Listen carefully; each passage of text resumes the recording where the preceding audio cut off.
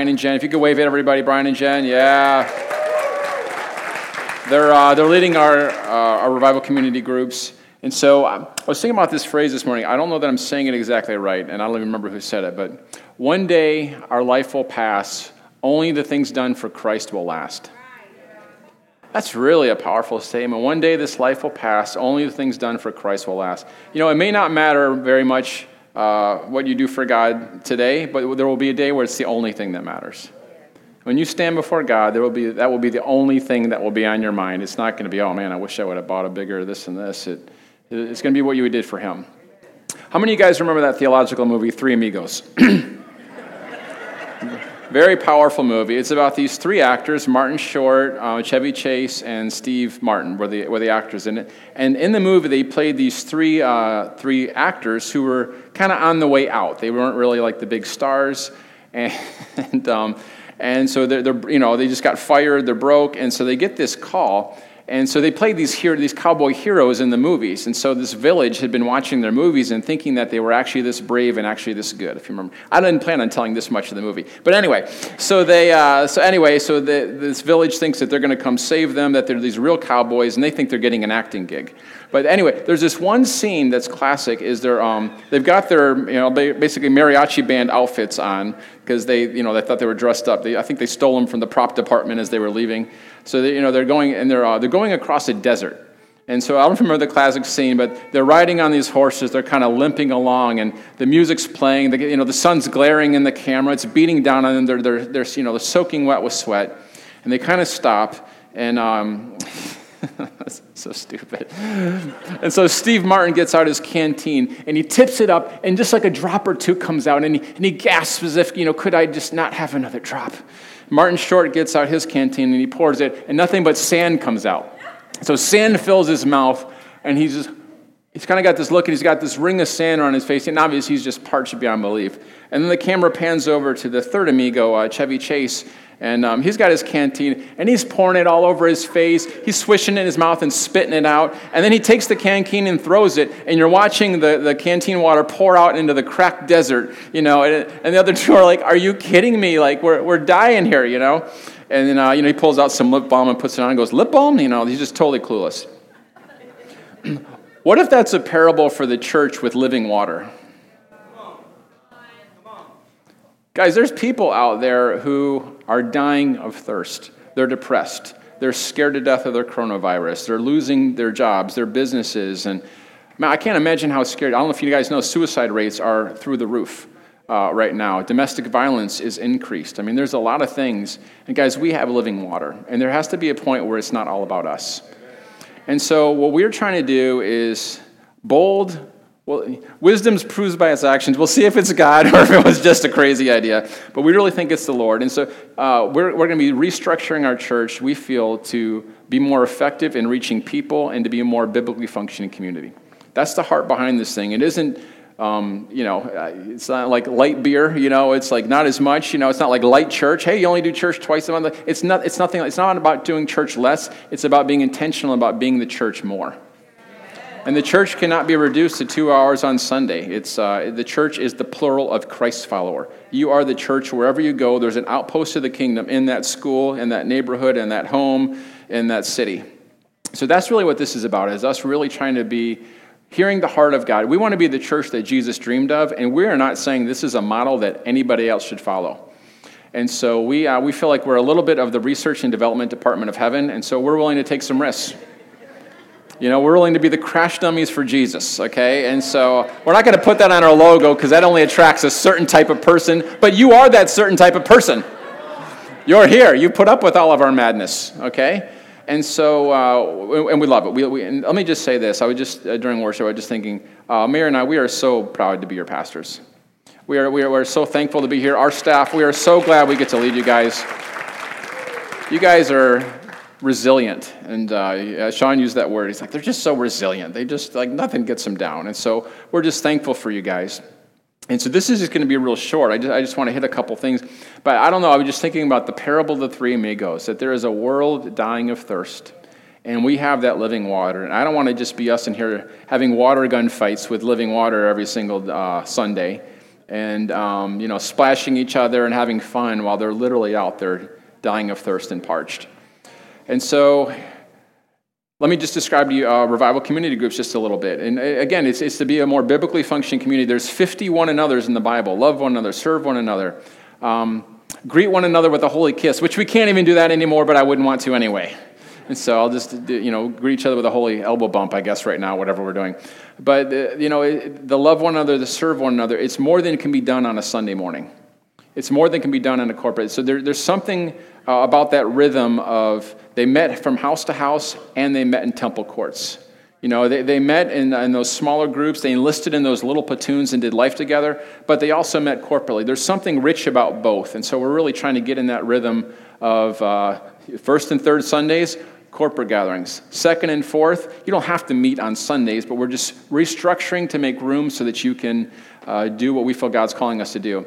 And just, I want you guys to get this. It wasn't like, like some fleeting thought that we just ran with. It wasn't like a gas cramp, like, it just kind of came and went. Well, let's just change everything based on that. I remember God spoke this to us when Mary and I were living in a 350 square foot apartment. And for those of you, you should just go measure out 350 square feet sometime. It's smaller than you think. Okay, I remember I'm getting way off topic, but we couldn't fit a table in there. We had a card table. And so we would have to take the card table down in order to walk through the living room, and so I remember it was so funny. Like we'd be sitting at the table, and Mary's like, "Can you get a glass?" I could literally reach up to the cabinet, like we could get everything from that table. Everything was so small, it was hilarious. And then the sink was so small, you couldn't wash a plate in the sink. You had to do half at a time. You couldn't stick the whole thing in there. It was like a kid's play sink. It was something else. But first years of marriage, those are what it's all about. And so getting close by geography, we had to. And so how did I get into that? What is that? Oh yeah, in that basement, the Lord began speaking to us about doing church the way that we're doing it today. And for the last 8 years, it's really been even stronger in our heart. If you remember a couple of vision messages ago, I even threatened you guys with it. You remember I kind of threw it out there. And then the prophetic people, when we did Vision Sunday on Pentecost Sunday, May 31st, they're like, "Oh, you're going to do this, aren't you?" I was like, "Oh, man, these prophetic people, you can't hide anything from them." And so I just want you to know, guys, we feel like there's a grace to make a radical pivot, and so we're going for it. And so we just appreciate everybody. Okay, let's just get to it. All right, so house to house. So I want you to picture this rhythm in a revival community group of up, in, and out. Now, some groups will be more up. There'll be more worshiping. Some will be more in. There'll be more community-focused, fellowship, having parties, getting each other's needs. And some will be more out-focused. But we want all the groups to have some element of that. And I want you to get this. No two groups are going to look alike. And probably no two meetings will look alike. It's kind of like TJ Maxx, never the same place twice. It's like it's always changing, it's always different. But there's that rhythm. Guys, if you leave out the upward part, then you're just a social club. If you leave out the outward part, it's just us four and no more. It's not even biblical. It's just splash parties with the world thirsting to death. And if you don't have the in, then it just becomes like this military thing where we're just constantly trying to do stuff. It becomes this works thing because we don't have relationships with each other. The church is a body. I want you to think about a body that takes in food but never gives out. What do we call that? I don't need to say it out loud, but it rhymes with constipation. Okay? There's a danger of the church as a body being spiritually constipated. What do you call a body that does nothing but give out and doesn't absorb the nutrients? It rhymes with diarrhea. We don't want to be that either. We want to have this rhythm of up, in, and out. And different groups will have different times. There's no law for this. Okay, we're going to set aside 15 minutes for this and that. It's going to be organic. It's going to be different. But the revival community groups are not attempting to recreate a little church service. Okay, we're going to get together, we're going to do worship, and someone's going to share a message. There may be some times when that happens, but that's not the point to recreate a little church service or to, rewatch Jim's sermons and dissect them for whatever.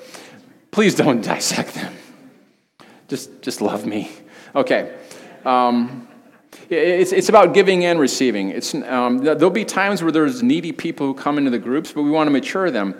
Discipleship is about life on life. It's not about just listening to information. And transformation happens best in the soil of community. That's what we're trying to create, is create this rich soul. By the way, Keith and Cherie, it is so good to see you guys back. Some mamas and papas of Zion. So we have missed you guys.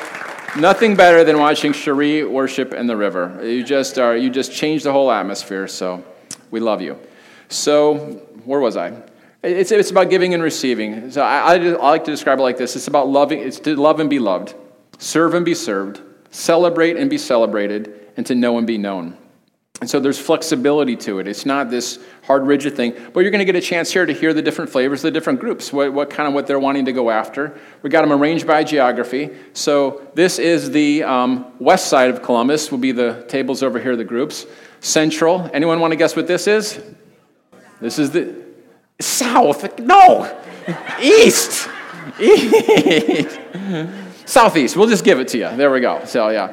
And south is outside in the parking lot. No, it's not. I don't know if we have any south groups. I don't know how we're doing that. And so, so I just be encouraged. And this is not a life sentence.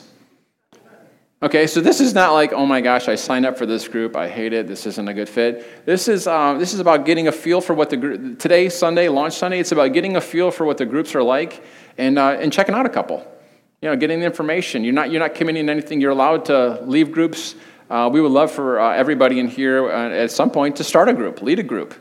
We're also encouraging you, maybe some of you are like, I want to reach out to my neighbors. I want to love my neighbors. And remember we did a whole message on love your neighbor. Like start with mow your grass, get to know their names, and pray for them behind their backs, right? And so, anyway. And let me just say this. There's no perfect group because you're going to join it. That's why it won't be perfect. All right. You still love me, right? Do we need to sing again? Hey, guys, it's only honor when you disagree. If you agree with everything somebody says, that's called getting your own way. Okay? There's going to be people in there that are going to give you the opportunity to tap into the Holy Spirit in order to love them. And you may be that one that they need the Holy Spirit ability to love. You just can't see it. Welcome to the church. Nobody's perfect. Everybody's accepted. And we're all in the same family. And if we can begin to model a level of supernatural unity at a small level, maybe God will trust us with a greater level. Thank you. Yeah, somebody got excited about that. Was almost like an out right there. Yeah, there it was. All right, so that's it. That's all I got to say. And so here's the process of what's going to happen. And so we're going to have